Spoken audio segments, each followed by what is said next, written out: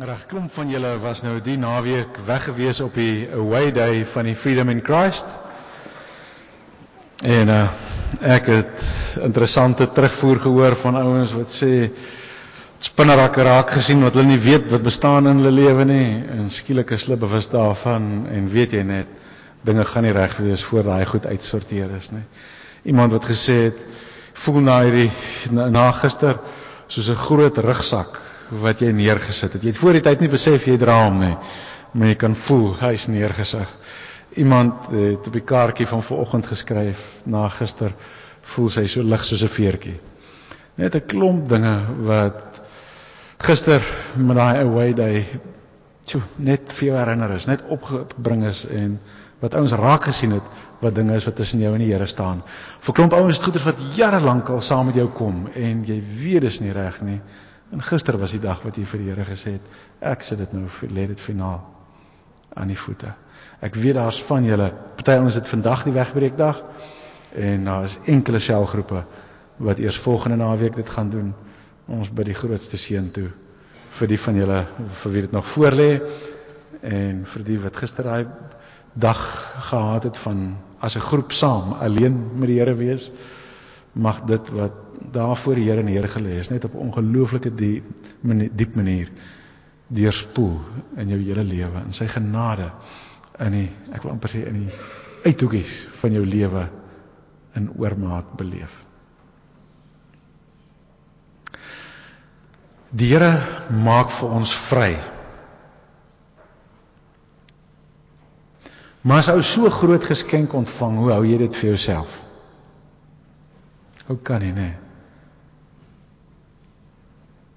Hoe meer ou besef, hoe groot die vryheid is wat hy vir jou gegee is, hoe groter is die appel dat hy ook met ander iets daarvan moet deel op een of ander manier.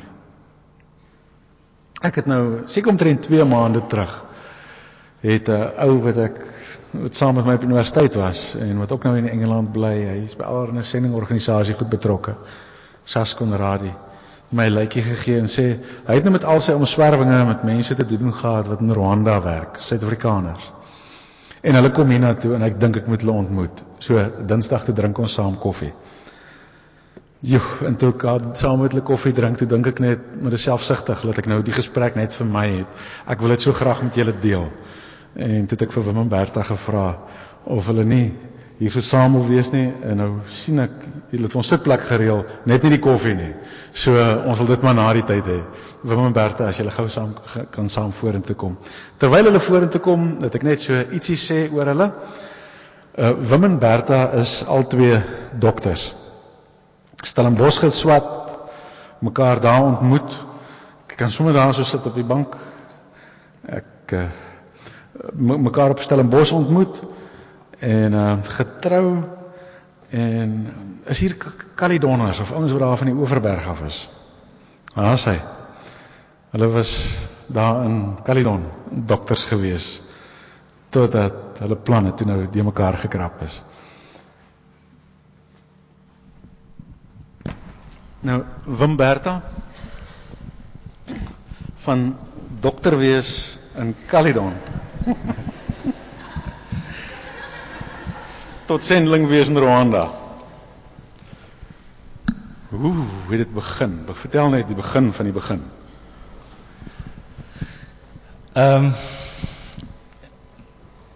Ek weet nie waar dit begin nie, seker soos David sê, dat aan my moederskoot begin, maar ek in Rwanda en ek is 94. Dis seker wat party mense ek sal nog kon onthou van die, ek onthou my dogter was daai tyd net voor sy skool toe is, dink ek, of nee, sy was graad 1, en sy is nou 2de jaar. Toe het ek in 'n appel, wat 'n predikant, hy is 'n sendingpredikant daar van Rivier Sonder End, na die bierige dorp, het ons so lekker begin droom oor avonture in Afrika. Weg magazine was nog nie daar nie, maar ergens hier in my het daar 'n ding gebrand vir om Kilimanjaro te gaan klim, ek's 'n groot visserman. Dus ek moet daar naby Gansbaai in Caledon gebly het.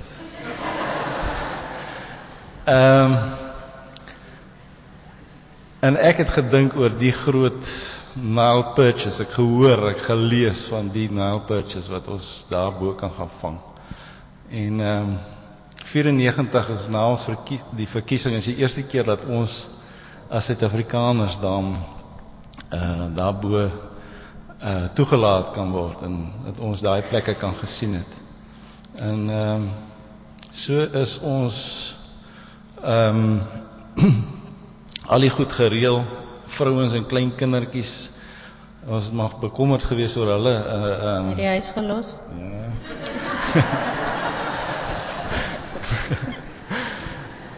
En alles reggemaak, man, boeke van so bedagsaam.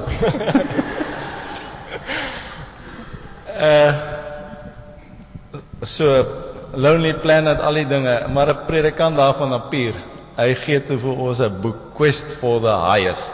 Nou ek het nou gedog, goed, vat hom saam, sit hom in hy rugsak. Dis hoe om seker die beste pad te vat op baie Kilimanjaro. Ek weet daar's 'n klomp paaie om tot boot uit te kom. Maar so op pad om my Isuzu bakkie, ons ry op Johannesburg, ons gaan van daar af vlieg, want so deur die nag ry ons, en die een ou wat nie bestuur nie, lees die boek, en vir die ander ou wat nou bestuur om hom wakker te hou en so aan. En ek weet nie waar nie, maar ek nou die dag of vanoggend het 'n ou gesê seker daar by Beaufort Wes rond, en ek dink dit was daar omtrent. Toe besef ons gaan nou nie Kilimanjaro toe nie.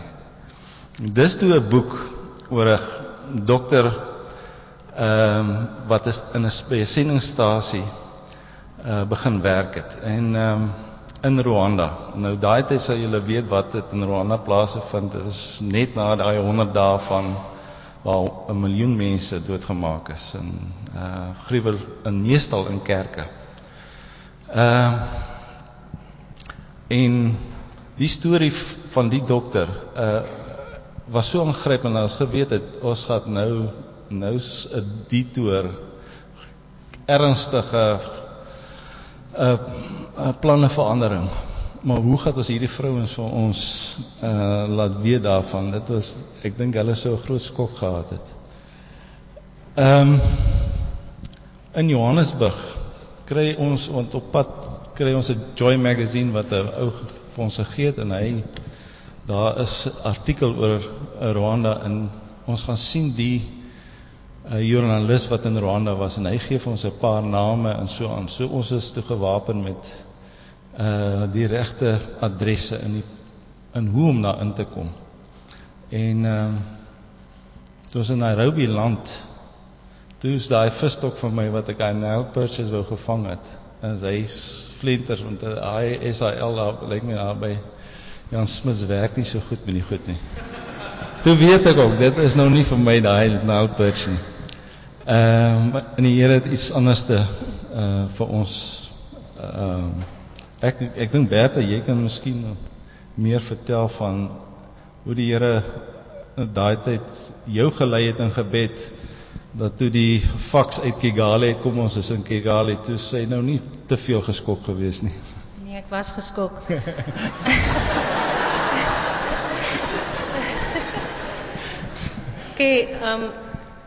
Nee, ons het nie gedink hulle gaan in Rwanda gaan draai nie, want Rwanda was in die nuus daai tyd op die televisie, en ons het net vreeslike skokkende beelde gesien van wat daar aan die gang is. So die genocide het in April begin in Rwanda, en julle was September toe, maar die land was daar was nog baie onrus.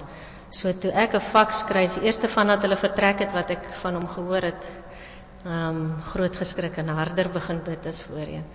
En dit was wonderlik, omdat ons geen kontak met mekaar gehad het nie, behalwe daai een faks. Hoe die Here in my daaglikse stilte tyd, ek het gaan sit en sê, Here, ek weet nou nie waar Wim hulle is of wat hulle program is nie, U sal vir my moet wys waarvoor om te bid, en as ek nie weet nie, dan moet die Heilige Gees maar namens my bid. En toe Wim terugkom, het hy begin vertel ons het 'n naweek saam met sy ouers gehad en hy het so stelselmatig dag vir dag vertel en op 'n stadium toe besef ek sê vir hom hang net so 'n bietjie aan, ek wil net my dagboek gaan haal waar ek neergeskryf het waarvoor ek daai dag spesifiek gebid het en dit was ongelooflik om te sien. Soos wat hy vertel en sê daai dag het die Here vir my gesê om vir hierdie goed te bid. Daai dag wat jy sê julle was nie by die weeshuis en daai stikkende kinders en daai ouetjie wat julle so spesifiek aangeraak het met die rooi broekie. Daai dag het die Here vir my gesê om te bid vir kinders met hartseer uit Psalm 34 het ek gelees en dit was 'n nuwe pad wat ek geleer het om met die Here of gesien het hoe die Here 'n mens kan persoonlik lei. Dit was vir my 'n groot ondervinding en vir hom. So Wim, toe julle nou daar opry te besef julle quest van die highest gaan nie oor Everest nie. Dat dit 'n geestelike boek is en dat die Here met julle op 'n geestelike pad is. So toe julle in Rwanda is, net ietsie oor die belewenis daar. Ek was toe daar sonder 'n stetoskoop, niks nie. Mense daar was 'n vreeslike klomp NGO's saamgetrek van die Rooi Kruis tot Christian Aid, enige ding. Maar wat hulle wou geweet het, wat maak jy daar? Jy weet, vir wie werk jy? En so nee, ek werk vir nie, ek kom maar nou net, jy weet. So as hoor hulle ek's 'n dokter, maar hoekom werk jy nie? Jy weet, en toe besef ek die ouens dink hulle kan 'n verskil maak, maar die verskil was nie op ek kon geen mens daar 'n verskil gemaak het as dit nie vir die Here was nie. Ons het net saam gebid en gesien hoe die Here die dinge verander en hoe hy die land nou amper 13 jaar die verandering in Rwanda is nie die Here alleen. As enige ou VN of enige iemand wil sê hy vat die eer of 'n president of wat ook al, dan moet hy by die Here hoor. Want dit is die Here alleen wat die verandering in mense se gebede en dit het my geraak, dat ek so magteloos gevoel het, dat ek geweet het ek kan niks doen nie, maar dat die Here alleen kan iets maak. Roberta, daar was 'n geleentheid wat jy saam met Wim op was soontoe en wat julle eintlik die oortuiging gekry het van hoe en wat julle moet maak daarso, wil jy nie? Ja, van na die eerste besoek af het Wim 'n hart gehad vir Rwanda en hy so elke jaar omtrent het hy gevoel hy moet weer teruggaan en weer gaan besoek. Ja, ek wil net toch sê ons dogtertjie toe ek terugkom, my verjaarsdag was net daar in Oktober geweest, het sy vir my so klein poppie gemaak. Sy was in graad 1 met swart sykouse en sulke roomystokkies en paar peperkorreltjies hier bo op die koppie. En toe by my bed gesit en gesê, pa, elke aand as jy gaan slaap, moet jy nie vergeet om vir die kindertjies van Rwanda te bid nie. En wie dit het altyd daar op my bed, so die Here het my herinner. Vir baie jare die poppie daar. Bertha, net oor net ietsie sê oor die persentasie weeskinders. O ja. Toe hy daar was in 94 het hy uitgevind dat 75% van Rwanda se kinders was op daardie stadium weeskinders. Die kinders wat in die land was, dis nou nie die kinders wat gevlug in die vlugtelingkampe nie. 75% van die land se kinders was weeskinders as gevolg van die genocide. Maar in 97 is Wim op vir die 3de keer en hierdie keer is ek saamgenooi en ouma het vir die kinders gesorg.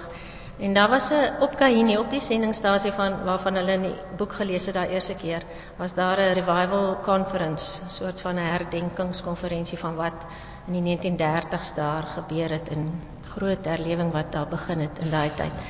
En op die laaste dag van die konferensie was daar 'n ou oomie van Kenia wat sy getuienis gegee het. Hy was so in die 80s.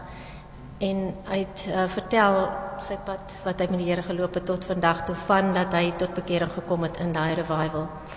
En Wim het so 'n bietjie weggeraak van my af op daai stadium en hy vertel later vir my, die oom se getuienis het hom so aangeraak dat hy besig was om te bid, Here, as ek eendag so oud soos hierdie ou oomie is, nou wil ek ook met my hele hart kan sê, ek het gedoen met my lewe wat U van my vra. Wat is dit wat U van my wil hê? En terwyl hy nog so bid, het hy 'n stamp in sy ribbekas gevoel van agteraf, en toe hy omkyk, dis net die twee hande van 'n ou oomie, so verrimpelde hande, met 'n stikkende brilraam en 'n los lens wat lê. En Wim het altyd gesê, hy sou darm baie graag 'n oogdokter wil wees, maar toe hy dit sien, toe weet hy, die Here sê vir hom, ek roep jou om oogwerk te kom doen hierso op hierdie plek. Ek het so 'n minuut later op hom afgekom, het ek hom begin soek tussen al die baie mense. Toe loop die trane, en ek weet nie wat het nou met hom gebeur nie, want hierdie groot man huil nie so maklik nie. Ek sê vir hom, wat gaan aan, het jy iemand jou kamera gesteel? Dis die ergste wat ek kon dink wat het hom gebeur het. Maar toe hy vir my vertel, hy neem my so eentjie een kant en hy vertel vir my en ek besef, nou praat jy groot dinge. Dis nou ingrypende dinge en ek het net geweet van hier af gaan dinge nie meer dieselfde wees nie. En ek was benoud, want ek het nie ek was aangeraak deur daai konferensie, maar ek het nie daai selfde roeping toe gehad nie. Hy het gaan deel met ander mense en ek het 'n verskriklike migraine gekry op daai plek. En ek moes een kant gaan, ek kon nie iemand eers in die oë kyk nie, en ek het vir die Here gesê, Here, U sien in watter toestand ek is, net van hoor van hierdie nuus. As dit van U af is, sal U dit moet uitwerk en moet alles wys. Ons het klein kindertjies, ek weet nou niks wat aangaan nie.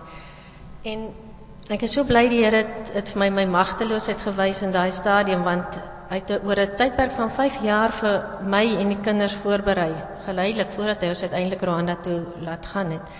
En ek is so bly ek kon die roeping saam met Wim beleef, anders ek sou nie lekker geglo het as hy net by die huis gekom het en kon vertel het nie. Maar om net oor te gee vir die Here, daai dag was kosbaar, en van daar af te sien hoe hy oor 5 jaar die pad loop om ons uiteindelik gereed te kry om die stap te neem om te gaan. Bertha, jy sê toe die Here uiteindelik vir julle oortuig om te gaan, toe is daar een van julle kinders wat nie gevoel het, of julle het gevoel, dis nie die regte ding vir die kind nie. Vertel net so 'n bietjie daai kind se storie. Ja, ons dink ons ken jy ken jou kinders en jy wil alles vir hulle reël en so aan, en ons oudste was in daai stadium staat 9, ek is nog 'n bietjie old fashioned.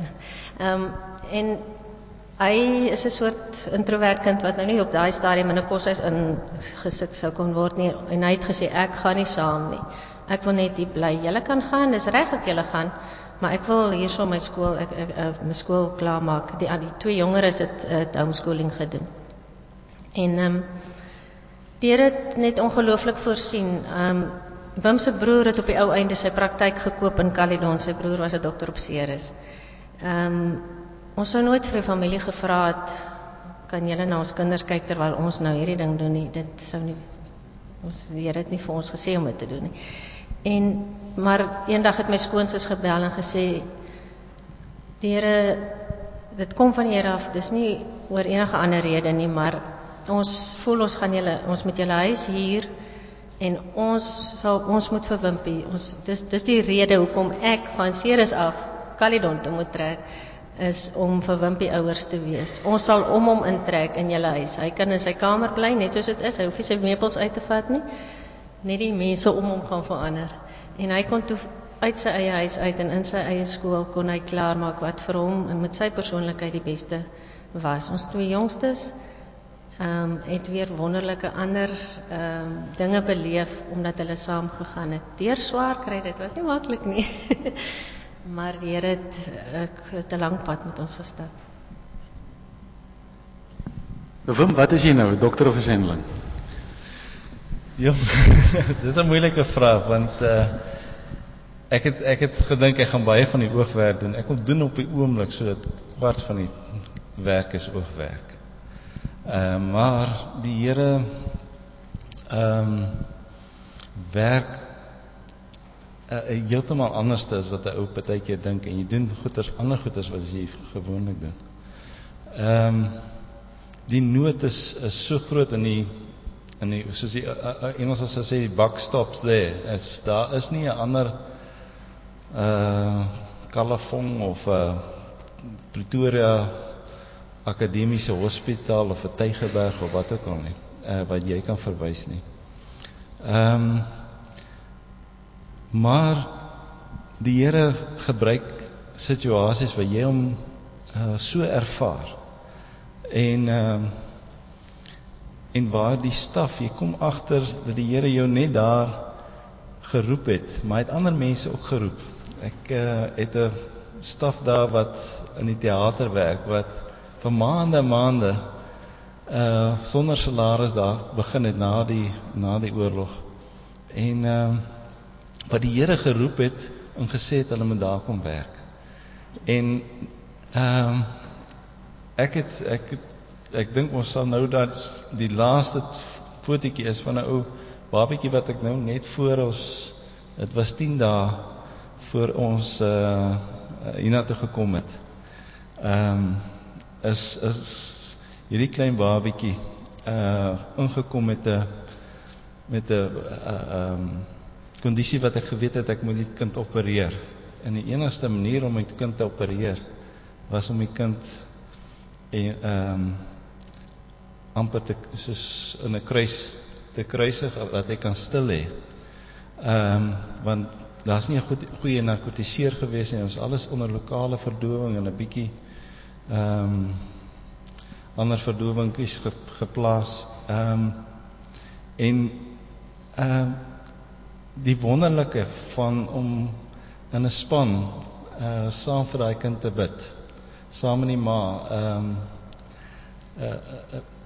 Ek kan nie alleen daar funksioneer as 'n sending nie. Ek kan nog nie die taal vreeslik praat nie.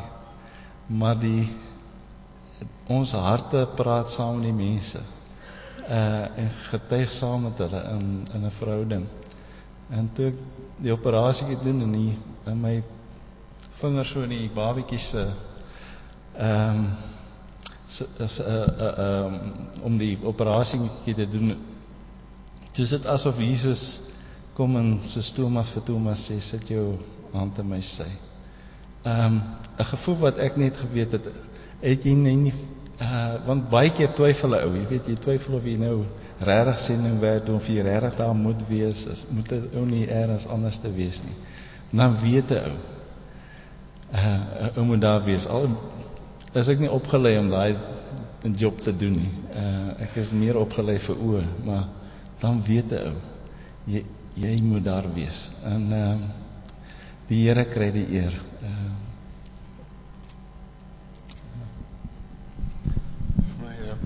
Aangrypend die storie wat jy vir my vanmiddag vertel het van die ou wat verlam geraak het.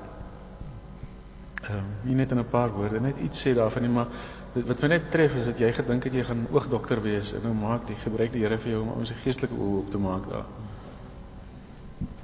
Ja, daar's gereelde mediese studente wat hulle elektief daar doen. Daar's veral die Duitsers, daar's 'n medical mission in training, so genoemd, wat 5de jaar mediese studente uitstuur vir 6 maande na my toe. En wonderlike ouens, en die ouens, ek laat hulle baie keer hulle ding doen, en hulle gaan in die sale in, en hulle ondersoek die pasiënte, en dan kom hulle met hulle vrae na my toe, of as hulle probleme het. En die ou het kom een oggend vinnig daar by my aangehardloop, en hy sê, hier's groot fout, ek moet kom, ou in sy saal het ewe skielik opgehou asemhaal. En ek gryp net daar 'n noodtassie en ek hardloop in hy saal toe, en toe ek daar kom, toe is die ou heeltemal bewusteloos, en ek sien toe die ou haal nie asem nie, en intubeer die ou, begin die ou te ventileer, en die ou kom wonderlik by. En terwyl ons nou ventileer, probeer ek nou agterkom, wat makeer die ou? Toe die ou, voel ek my, hier's 'n groot tumor wat nou hier agter in sy nekwervels groei, en dit is heel waarskynlik met die ondersoek van die student, het hy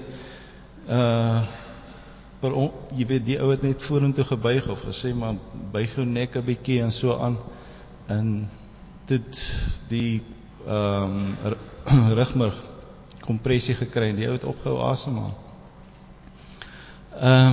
Ons het die ou in 'n spalk en goeters gesit en klomp medikasie gespuit en so aan en bly ventileer en ek het nou gedog, wanneer gaan ek nou ophou die ou ventileer en pomp met my hande, daar is nie 'n masjien wat die pompwerk gaan doen nie, ek gaan nou moeg raak, jy weet. En wanneer gaan ek ophou, want die ou begin nou al hoe meer, As jy ophou is hy dood. as ek ophou is hy dood, en die ou kyk vir my met sulke begrypende oë, en die theatersuster Ruth, sy kom en sy kom net saam en ons bid saam met die ou, en sy kom agter, maar sy sê net, maar die ou het ouens wat hy nog vir vergifnis vra. Ek weet nie hoe sy dit geweet, die Here het vir haar gesê. Ek het so geventileer en die buis was so dat die ou nog kon praat met haar, net so, sy kon verstaan wat hy wou sê. En ons het die hele dag 'n goeie vriend van hom het saam met hom gekom, want daar sorg 'n vriend vir 'n pasiënt. So, die vriend het toe my werk nou oorgevat om die pompwerk te doen. En hulle sê toe, maar hy moet met iemand regmaak. En hulle die ou gaan roep. En die mense hier teen die aandse kant, toe wonder ek nou, wat gaan nou aan daar by die saal, want ek het die ou nou in 'n traksie in goeters, laat sy nek nie verder seer kry nie, en die ou ventileer.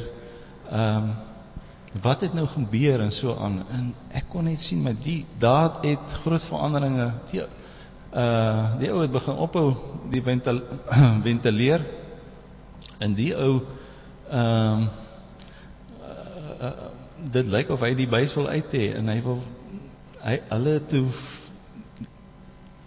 daar is groot versoening gewees, en dis net 'n wonderlike gesig gewees, om die klomp doen daar te sien, en ek weet, dis 'n tumor, want ons het 'n ekstra gou gaan neem, en gesien, maar dis hopeloos, ek kan niks doen nie, die ou, daar is nie 'n operasie wat die ou gaan nou red nie. En ek was so dankbaar dat die ou het toe spontaan begin asemhaal, kon die buis uithaal, en die nag het almal aan die slaap geraak, die ou vriend het hier langs almal aan die slaap geraak, en die versoening het plaasgevind, en in die nag is hy oorlede. Maar ek het dit was die grootste vreugde gewees, dat die Here, al was daar nou nie 'n wonderbaarlike genesing, die grootste genesing was om daai ouens te sien, dat hy dinge reggemaak het en gereed was om te gaan, en met die Here versoening gemaak het.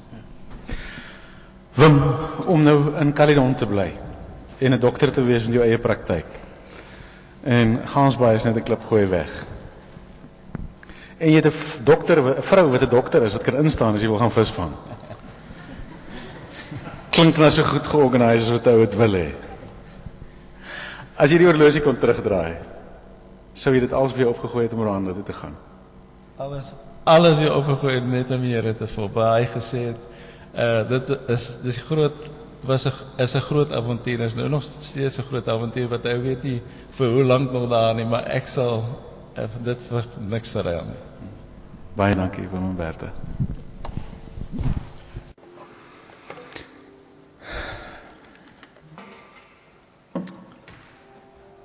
Dis 'n ding wat ek sekere 2 maande op my hart voel,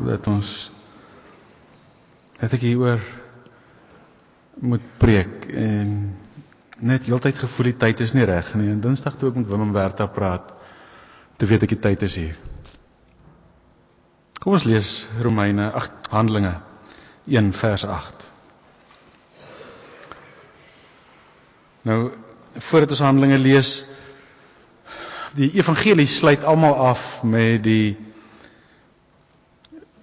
hemelvaart van Jesus, of op 'n hele paar van hulle met die hemelvaart van Jesus, En dan Handelinge begin weer so, is net so stukkie gerewind. So het begin weer so net voor die hemelvaart. En in Handelinge vers 9 begin dit gaan, 1 vers 9 begin dit gaan oor die hemelvaart. Vers 8 is nou die laaste versie voor dit, die laaste woorde van Jesus wat in Handelinge opgeteken is voor sy hemelvaart. Kom ons lees Handelinge 1 vers 8. Maar julle sal krag ontvang wanneer die Heilige Gees oor julle kom. En julle sal my getuies wees in Jerusalem, sowel as in die hele Judea en Samaria en tot in die uithoeke van die wêreld. Julle sal krag ontvang wanneer die Heilige Gees oor julle kom en julle sal my getuies wees. En dan noem hy 4 plekke.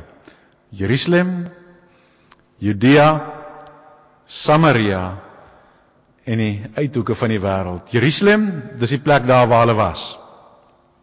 Judea is die provinsie rondom. Samaria is die buurprovinsie. En die uithoeke is natuurlik verder weg as dit. Van die begin af het Christene hierdie gedeelte verstaan nie net as 'n opdrag vir die 12 of 11 soos hulle op daai stadium was nie, maar is die Here se opdrag vir die kerk. Dat die Here se opdrag vir sy kerk oor alle tye is gaan wees sy getuie in Jerusalem, dan nie nou noodwendig die geografiese Jerusalem nie, maar daar waar jy is, die mense met wie jy te doen het. Judea, die mense in die wyeer omgewing. Samaria, aangrensende dele, uithoeke van die aarde is die res. Maar tye het verander en ons gemeente se kerkraad het vir 'n hele tyd geworstel oor wat is die Here se die implikasies van hierdie gedeelte vir ons. Wat moet ons doen oor sending? Ons sê ons glo wat ons moet hier doen is wat Jesus gedoen het, is wen, bind, leer, stuur. Dis ouens wat weg is van die Here af, wen vir hom, inbind in die koninkryk, in die selgroepe in, toerus, maar dan ook stuur om 'n verskilmaker te word. Wat beteken stuur? Wel, eerste fase van stuur is om 'n selleier te word. Maar wat dan daarna? Of 'n bedieningsleier, of ernstig betrokke te wees, in leiding te neem, en 'n verskil maak vir hom. Maar wat daarna? Een van die dinge wat in die wêreld verander het, is dat tot 100 jaar terug, was die mense wat rondom jou gebly het, die mense met wie jy elke dag kontak gehad het. As mense daar op die dorp waar jy vandaan gekom het, weet nie waar dit was nie, Potgietersrus, Beaufort Wes, Woester, Mosselbaai. Mense wat 200 jaar terug daar gebly het, 150 jaar terug daar gebly het. Die mense met wie hulle elke dag kontak gehad het, was die mense wat rondom hulle gebly het. So die opdrag het net doodgewoon sin gemaak. As jy getuie moet wees in Jerusalem, dan is dit die mense hier rondom ons wat dalk die Here nie ken nie. Jy gaan in elk geval by sy winkel koop, jy gaan in elk geval vir hom groet as jy hom in die straat verbyloop. Dis die ou na wie jy moet uitreik. Judea, dis die ouens in die wyeer distrik. Samaria, verder weg, of waar dit kultuurgrense begin raak, en dan die uiterstes. Vandag is die lewe anderster. Wie van julle ken almal in jou straatblok? Ek ken baie min mense in my straatblok. Daar's mense wat letterlik minder as 'n klip gooi van jou af bly, wat jy nog nooit ontmoet het nie. Jy sal hulle nie ken as jy hulle in die straat raak sien nie. Maar daar's ouens aan die ander kant van die aardbol met wie jy elke dag kommunikeer. Jy gaan by 100 huise verby om by jou vriend te kuier. En jy ken nie die mense in 98 van die huise tussenin nie. So, vervoer wat makliker is, e-pos, telefone, het die hele lewe verander. Is Jerusalem nog die ouens wat rondom jou bly? Waarskynlik nie. Jerusalem is waarskynlik die ouens met wie jy klaar kontak het. So die Here sê, jy sal my getuies wees in Jerusalem. Dan is dit in die eerste plek vir ons met ander relatief jong Suid-Afrikaners in Londen. Dis ouens met wie jy kontak het, hulle is of in jou buurhuis, van hulle is Christene, van hulle, dit gaan nie veel verandering in jou lewe vat om hulle te leer ken nie. Jy sien hom in elk geval as hy sy braaivleisvuur gaan aansteek, of jy hoor vir hom as hulle die aand bietjie te veel bottels leeggemaak het en hy gebruik 1 uur in die oggend tale daar buite in die tuin wat die bure gelukkig nie besef wat hy sê nie. Julle sal my getuies wees in Jerusalem. Dit beteken, die ouens waar jy het direk maklik kontak met hulle. Daar is nie grense wat oorgesteek word nie. Vat letterlik 'n tree in jou lewe het kontak met hulle. Judea is die ouens hierso in die VK, ander Suid-Afrikaners hier in die VK, vir wie dit ons nog 'n effort gaan vat om by uit te kom. Hulle is heeltemal in ander kringe. Jy bly dalk in Canada Water, maar daar's 'n klomp ouens wat bly in Leytonstone, waar daar nie ander ouens is wat by hulle uitkom nie. En die Here sê vir jou, sommer nog vir dieselfde tjoepkaartjie wat jy het, kan jy opspring, en jy kan ernstiger iets daar begin doen. Al is dit net elke middag in dieselfde pub gaan sit. Met die spesifieke doel, dat die Here jou oor die regte ouens op pad sal lei, om 'n verskil te maak. So, dis kan gedoen word. Of begin rugby speel op 'n plek, ergens 'n sport begin beoefen, waar jy weet jy gaan by hierdie ouens uitkom, maar dit vat 'n stuk ekstra effort. Samaria, nou die Samaritane was baster Jode gewees, so die Jode het nie graag met hulle gemeng nie. Ander groep gewees, ander maniere, ander kultuur, hulle het 'n verdraaiing van die godsdienst beoefen. Maar hulle het dieselfde taal gepraat, en hulle het nog baie meer met hulle in gemeen gehad as met die Grieke en die Romeine. Die godsdienst was nog so min of meer dit het gelink, so daar was kommunikasie, hoewel hulle nie baie lus was vir die kommunikasie nie. Jy het sulke ouens by jou werk, daar's 'n taal wat julle gemeenskaplik kan praat. Jy weet wie is die sokkerspan vir wie hy cheer. Julle het geleentheid nou en dan die voorreg om saam kwaad te wees vir dieselfde baas. So, hoewel sy kultuur heeltemal anders is as jou, hy verstaan nie jou opgewondenheid oor boerewors in biltong, nie? Is dit nie so vreemd om met hom te kommunikeer nie? Dit is 'n baie groter gap as met die ou in Jerusalem. Maar dit is baie maklik haalbaar. En dan, uiterstes van die aarde, dis waar wimmele gaan. Radikale dinge wat nodig is, om by daai ouens uit te kom. Partykeer heeltemal 'n nuwe taal wat jy moet aanleer, heeltemal 'n nuwe kultuur, heeltemal 'n nuwe plek wat jy moet gaan bly. Die Here sê, die Heilige Gees gaan oor julle kom. Julle gaan sy krag ontvang. En julle sal my getuies wees. In Jerusalem, Judea, Samaria, tot in die uiterstes van die aarde. Dis sy wil, nie net vir die 11 nie, maar vir my en jou. Nou, kyk gou hierdie grafiek. Die sleuteltjie daar aan die regterkant is te klein vir jou om te sien. Maar as die groen, as hierdie ding sê, hoeveel tyd en energie en finansies sit 'n gemeente in om by verskillende groepe uit te kom? Groen is Jerusalem, oranje is Judea, geel is Samaria en blou is die uiterstes van die aarde. Draai gou so 'n stuk of 3, 4 na mekaar toe. Sê vir die ander ouens, watter een van daai 3 prente is ideaal? Die Here sê, julle sal my getuies wees, Jerusalem, Judea, Samaria, in die uiterstes van die aarde. Groen is Judea, so almal so die energie, krag, tyd gelyk op verdeel. Almal 25%. Middelste ene, wel so 40 hier by ons, 30 vir die ouens wat soos ons is, maar bietjie verder weg, 20 vir ander kultuurgroepe, en 10 vir heeltemal ver weg, of 70 by ons. Sê gou, wat is ideaal?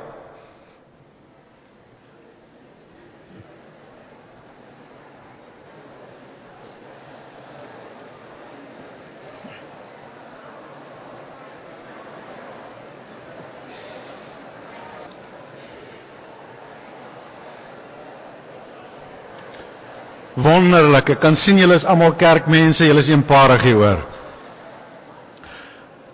Tweede vraagie, watter ene illustreer wat aangaan in die meeste gemeentes?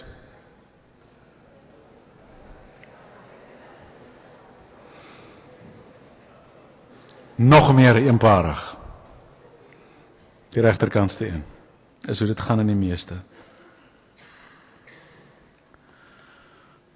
Daar is nie 'n Bybelteks wat vir ons sê hoe die Here bedoel ons moet dit verdeel nie.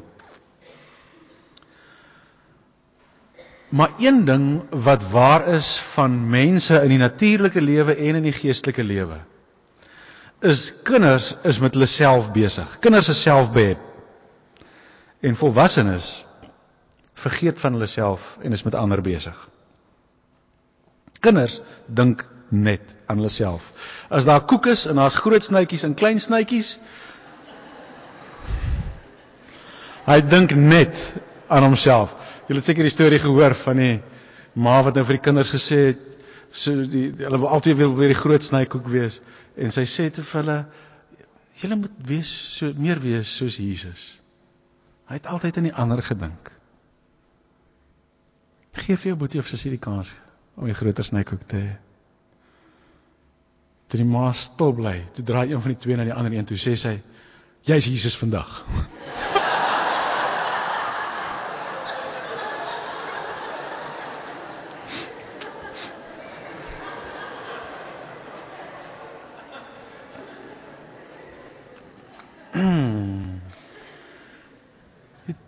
Tienerfase is die fase net voordat 'n mens deurbreek om eintlik te vergeet van jouself en ander se belange op die hart te dra. En vir daai tyd, miskien is dit omdat 'n finale afskeid is, veronderstel is om te wees, is dit tieners, ek weet jy was nie so nie, maar jy sal onthou dat ander ouens rondom jou verskriklik behep was met hulle self in daai tyd. En dan volwassenheid is veronderstel dat ou regtig ingestel is op ander mense. Net 'n voorbeeld. Wim is nou oogdokter. Maar nie by hom nie, maar sien jy is by 'n ander oogdokter in Suid-Afrika. Suid-Afrika se prentjie sal net beter pas hierso. Want die NHS werk anders. Sien nou jy gaan maak by 'n oogdokter in Suid-Afrika 'n draai. En hy's 'n ou wat net dink aan homself. So nou kom jy in om hom te sien. As die oomblik as jy by die deur instap, dan dink hy, aha, R180. Nou dink hy by homself, ek moet kyk of ek vir hierdie ou bril of kontaklens kan gee. Want dan is dit R250. Maar as ek vir hom 'n operasie kan gee, 10.000. So vanaf die oomblik dat jy instap, hardloop die ratte in sy kop net, wat sy oogoperasie kan hy vir jou gee? En hoe gaan hy oortuig daarvan? Sal jy graag daai ou se pasiënt wil wees? Nee, ek sal van hom wil wegbly, so ver as moontlik van my lyf af. Terwyl volwassenheid, in die dokter se geval, is om te vergeet van die rekening. Te vergeet dat dit wat ons nou hier doen, wel 'n implikasie gaan hê vir my inkomste.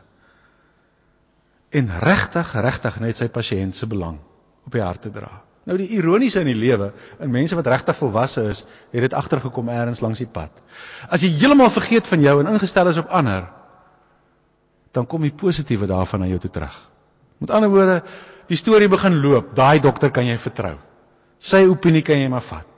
Hy wil regtig net hê wat die beste vir sy pasiënte is. So, mense vertrou hom, hulle vriende kom na hom toe, hulle familie kom na hom toe, naderhand moet hy begin sê, hy kan nie meer ouens vat nie. Ek weet nie, as ek enige finansiële produk wil uitneem, of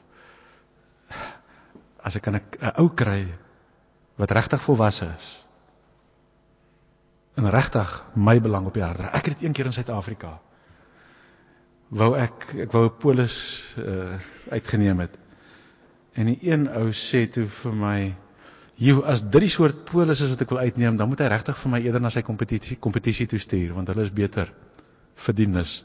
Ek het my hele ding verander, want ek moet so ou wil ek besigheid doen. Ek vertrou sy raad. Dit is volwassenheid.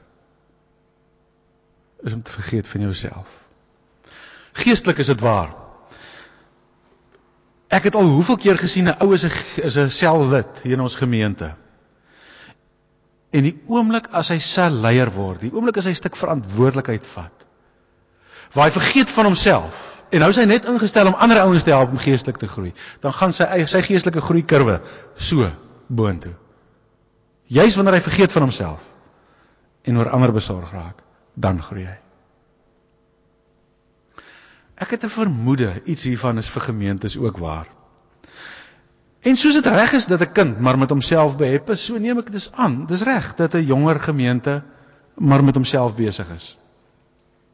Dis seker normaal, die gemeente kan nie begin hier en van die tweede dag af vergeet van hulle self en met wêreldsending besig is nie. Dis seker nodig vir 'n fase om hier besig te wees en te sorg dat ons dinge hier reg kry en hier uitgesorteer en by die Here hoor wat moet ons hier doen. Maar om daar vas te haak is nie volwassenheid nie. Die Here Jesus het gesê Jerusalem, Judea, Samaria en tot in die uiterstes van die aarde. Al 4. Hy het nie gesê ryk uit in Jerusalem totdat almal in Jerusalem Judea Christene is nie.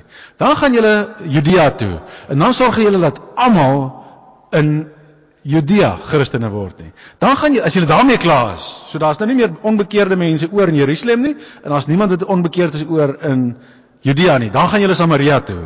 As jy die job daar afgehandel het, dan vat julle, dis nie wat hy gesê het nie.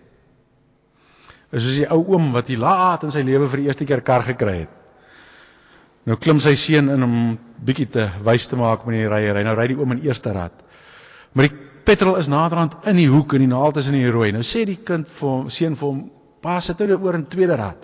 Hy sê, ja, as net julle kinders is. Die een is nog eers op nie, nou wil jy al hê ek moet na die ander een toe sit. Mens ry nie kar se een rad op en dan gebruik jy die ander een nie. Jy is veronderstel om vir die volle leeftyd van die kar al die radde te gebruik.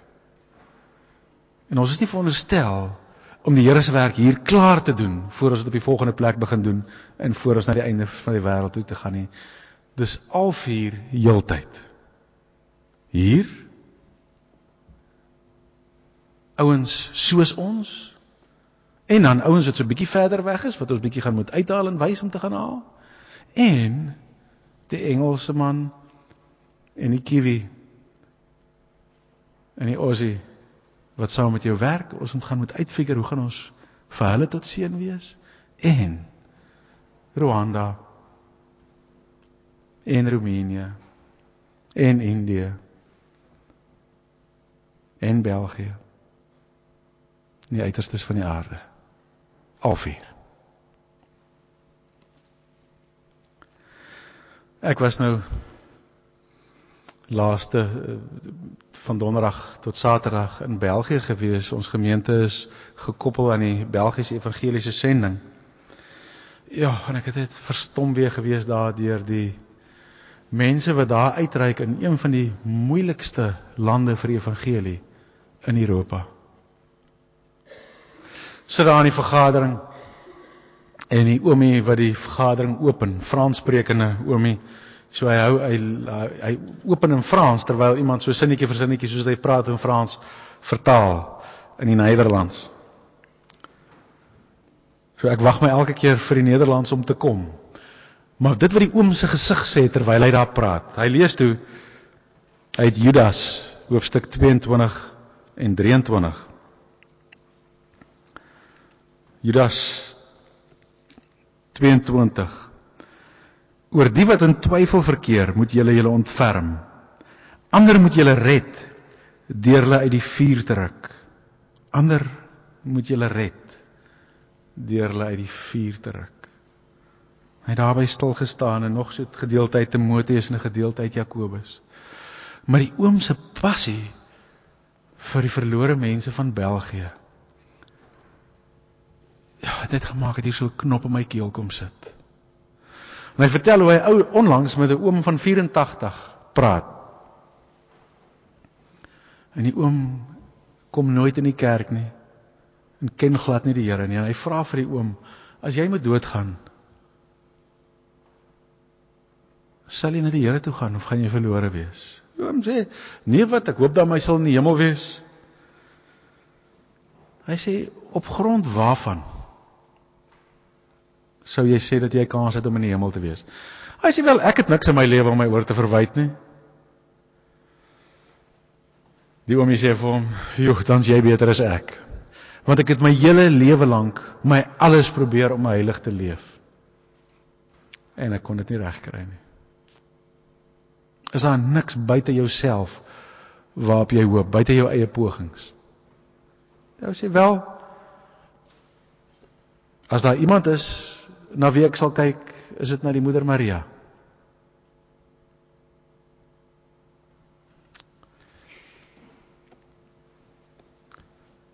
En die oom moes pas op om nie daar in trane uit te bars as hy het sê nie. Vir 'n 84-jarige oom.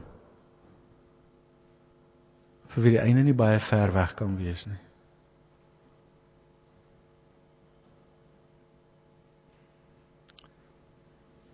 Maria was 'n wonderlike vrou gewees, as ons in die Bybel kyk. Jong meisie. Toe gee sy haar lewe so totaal aan die Here oor vir die ongelooflikste goeie wat hy deur haar wou doen. Maar daar is niks in die Bybel wat vir ons sê dat sy vir ons enigstens kan help.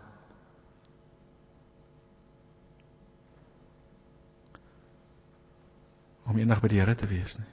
Daarvoor die Here Jesus en hy alleen. En die Here sê vir ons, daar's ouens wat gered word asof hulle uit die vuur uit geruk gaan word. Daar's ouens wat die ewigheid verlore gaan wees, weg, afgesny van God. As julle nie iets gaan doen om hulle te gryp en uit te ruk uit die vuur uit nie.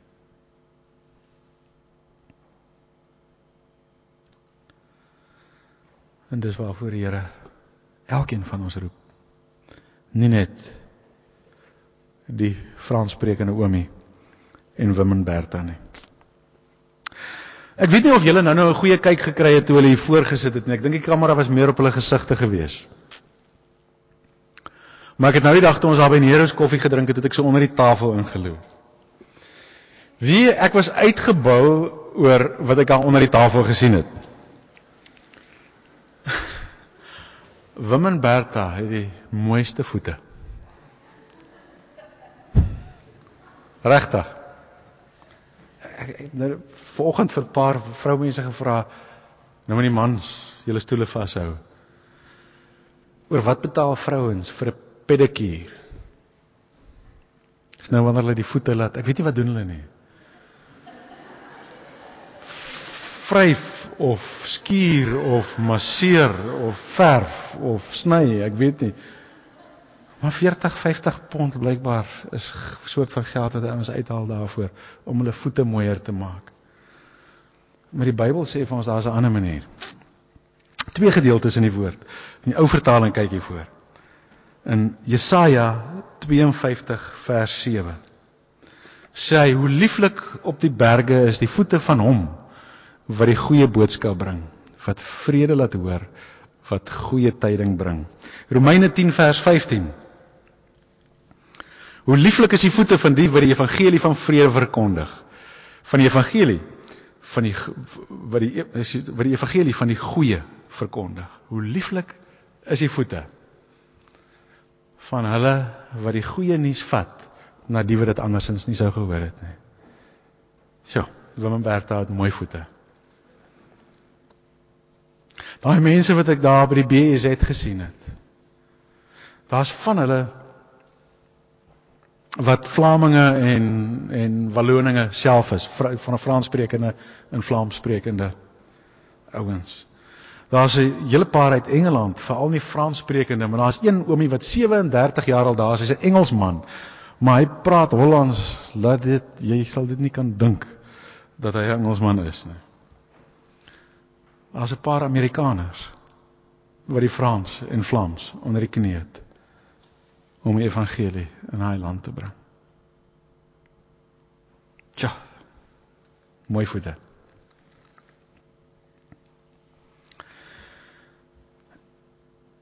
Ek weet nie hoe goed julle vir Philip ken nie. Daai ou het 'n slim kop en 'n ongelooflike mooi hart. Maar julle moet sy voete sien as hy slag nie skoene aan het nie. Ek was hulle paar slae saam met ou Philip Egipte toe gewees en 'n ongelooflike werk. Wat Philip in Egipte op die stand op die been gebring het, is 'n ongelooflike storie. Daar's 'n span ouens wat uitreik onder Christene in die hele Egipte en in ander dele van die Arabiese wêreld in, om Christenleiers wat nooit opleiding gehad het nie, toe te rus en op te bou om self die skrif te kan verstaan. Ag, ek wens ek kan vir julle stories vertel van dit. Dit gaan te lank vat.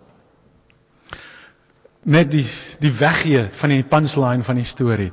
2 jaar terug as ek daar nog ontmoet 'n ou uit Tunesië uit. En ek gaan nie eers die ongelooflike storie vertel van sy bekering nie, maar sy 9-jarige dogtertjie. Sy 9-jarige dogtertjie het haar 2 tutors, wat vir haar wou oortuig, dat haar ouers verkeerd is om Christene te lo, het die 9-jarige dogtertjie haar 2 tutors na die Here toe gelei. En een van die 2 het gegaan vir opleiding om as onderwyseres op 'n manier die evangelie te kan inwerk, op maniere dat dit nou nie opgetel gaan word nie. Philip was nou in Tunesië in die week. Sien my vanoggend. Hy sê vir my, maar hy het net so smile. Hy sê ons moet bid vir daai dogtertjie. Ek het 'n foto saamgebring van die dogtertjie vir my kinders. My kinders bid elke dag vir haar, dat sy sal vasstaan, want sy is net so oud soos my dogtertjie. Sê, net bid vir die dogtertjie. Hy het vir my 'n nuwe foto gebring van haar. Want sy is nou al uit die 5de skool uit geskort, omdat sy in die godsdienstopvoeding klas die onderwysers probeer evangeliseer, moet hulle redeneer oor die evangelie. En haar ouers is so trots op die kind wat al 5 keer geskort is.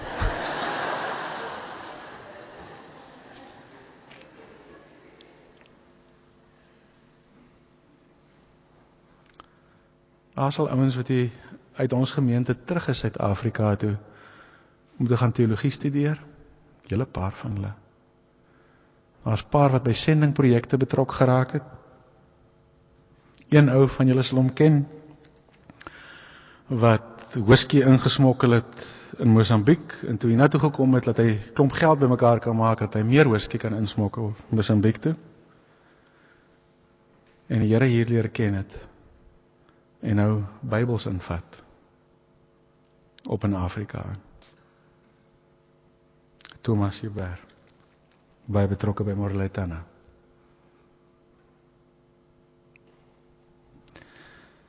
Cornelie, waar is jy? Kom gou vorentoe, yes. Collega Cornelie, die Here het met Cornelie ook 'n interessante pad gehad. Ek wil net, sy moet gou net iets van haar storie vertel, dan gaan ek gou weer by haar oorvat. Dankie Dawie. Net gou so ietsie oor die pad wat die Here met my stap. Ek was 16 jaar oud toe ek by 'n RSI-konferensie vir die eerste keer iemand oor gesels het oor sendingwerk onder moslems spesifiek. En ek het regtig net gevoel hoe die Here my aanraak en ek het gebid en vir hom gevra dat as dit is waarmee of waarin hy my wil gebruik, dat hy dit asseblief in my hart moet laat groei. Want dit was eintlik maar mense waarvan ek niks geweet het nie en 'n geloof waarvan ek ook bitter min verstaan het.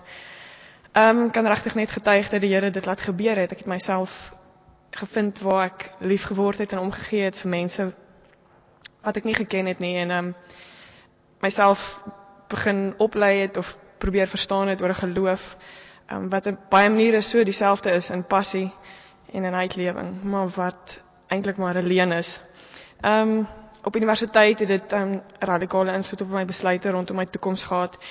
En ek het die hele tyd by die Here gesoek wat dit is wat hy wou gehad het, wat ek as enkellopende vrou, Suid-Afrikaner, in die moslemwêreld moes doen. Baie daaroor gebid en gestruggle en soms verkeerde besluite geneem en dan die Here my net getrou weer op die pad gebring. Ek het toe hier in Londen aangekom en deur SA gemeente by evangelisasie aksie onder moslems in die somer betrokke geraak, waar ons Bybels uitgedeel het, Arabiese Bybels.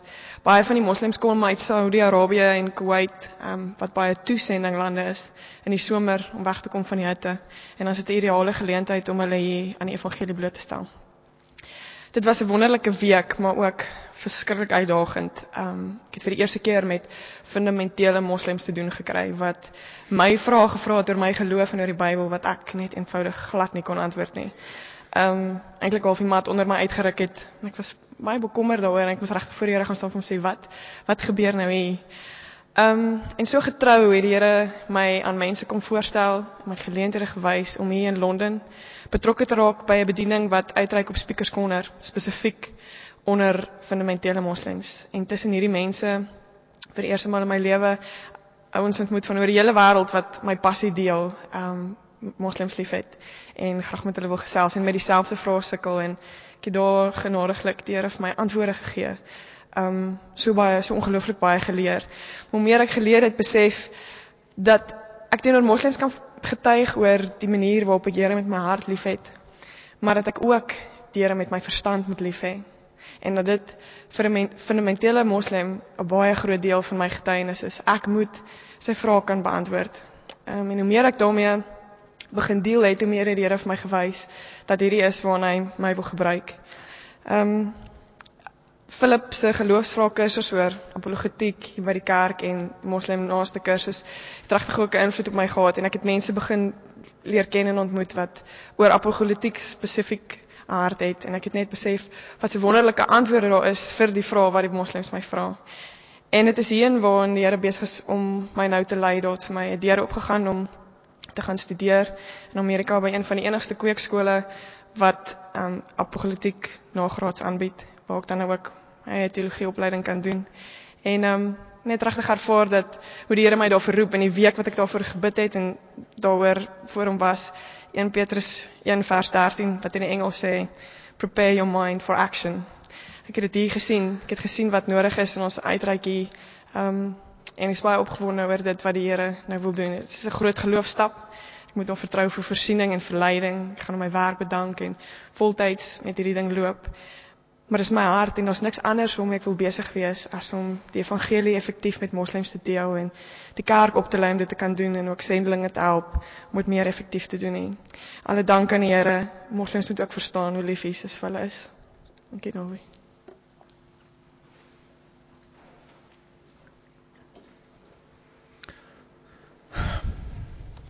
Baie van julle wat hier wil bly tot jy jou Britse paspoort het. Hoekom nie dan België toe skuif? En langs 'n kerkplanter gaan staan en jy beoefen jou beroep. Jy het mos nou 'n paspoort, jy kan dan gaan bly. Beoefen jou beroep. Maar begin daai ou wat so alleen in 'n kerkplanting ding staan, net te ondersteun. In jou beroep, maar toegerus om 'n verskilmaker te maak. Johan Schwab, weet nie wie van julle hom ken nie. Hier by ons in die gemeente, sy lewe met die Here reggemaak. Kry 'n ongelooflike pos terug in Suid-Afrika, pak als hier op. Ek dacht hy is in Suid-Afrika, toe hoor ek, daar het nog weer 'n ander geleentheid gekom. Hy sit in Saudi-Arabië. Want die Here het vir hom in die tyd hier so verskriklike passie vir moslems gegee. En hoewel die geleentheid in Suid-Afrika baie goed is, toe die geleentheid vir Saudi-Arabië gee, toe weet hy kan daar wees om 'n verskil te maak. Beoefen sy beroep? Ja, hy het mooi voete. Ek weet nie wie van julle het afgeloer toe Cornelie voorgestaan het nie. Daai voete is so mooi, omdat dit lyk soos Jesus in. Hy het die heerlikheid in die hemel verlaat. In die stofstrate van hierdie aarde kom loop met sandale aan. In blaase en eelte gekry. Ek het die storieetjie een keer gehoor van 'n vrou wat baie lelike hande gehad het en haar dogtertjie, soos sy groot geword het, in die begin dink sy dit is maar hoe dit is, en op 'n stadium het sy gesien hoe ander kinders gril en terugtrek vir haar ma se hande, en het sy begin skaam kry daarvoor, en wou sy nie ander maatjies huis toe bring nie, want sy wil nie ander kinders moet sien hoe haar ma se hande lyk nie. Op 'n stadium het sy weer gesien hoe 'n ander dogtertjie gril vir hoe haar ma se hande lyk, en toe sy sommer kwaad, dat haar ma nou sulke lelike hande moet hê, want sy moet haar nou skaam daaroor. En toe die maatjie weg is, toe sê sy vir haar ma, kwaad, hoekom het mamma sulke lelike hande? Toe sê haar ma vir haar, kom sit hier, ek vertel vir jou. Sy vertel toe vir haar die hele storie, toe die dogtertjie 'n klein babietjie was, het die woondeel van die huis, het daar brand ontstaan. Die ma het op 'n baie laat stadium agtergekom, net hulle twee was by die huis gewees. En die deure het al deurgebrand, en sy het met die agterkant van haar hande en voorarms die deur uitgedruk, en stukke plafon wat al begin brand en deurval uit die pad gedruk, sodat die binnekant van haar hande, sy het heeltyd net gedink, ek moet my kind kan optel, sodat die binnekant van haar hande nie moet seer kry nie. En so het sy brandende gordyn en die brandende kappie van die wieg teruggestoot met die agterkant van die hande, die babietjie gegryp en uitgehardloop. Toe sy dit vertel, toe die klein dogtertjie, of die dogtertjie mamma se hande beet, en die trane loop oor die wangetjies, En sy soen haar ma se hande en sy sê, dis die mooiste hande wat ek nog gesien het.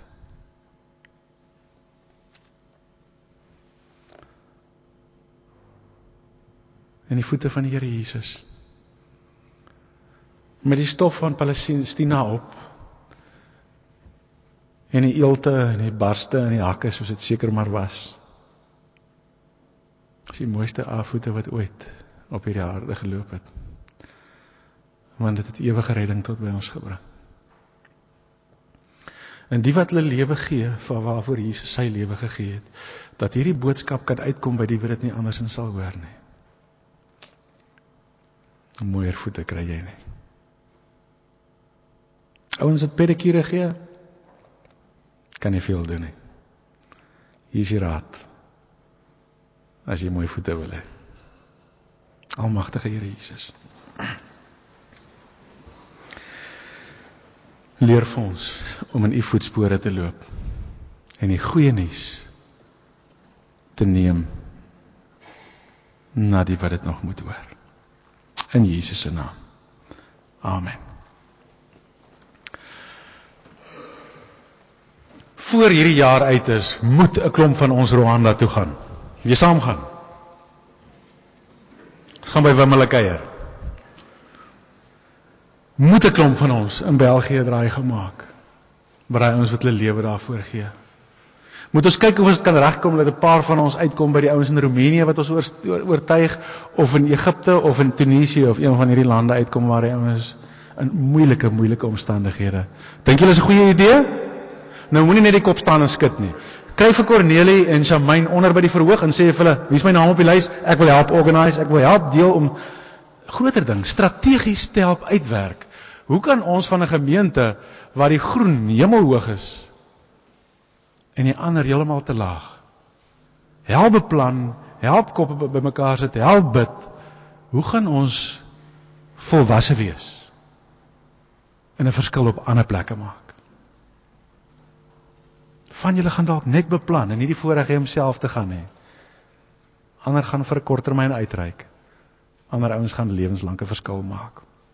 Net voor ons oorgee, Global Challenge. As ek reg onthou is 11 ouens. Henry, is dit 11 ouens uit ons gemeente uit vanjaar op die Global Challenge.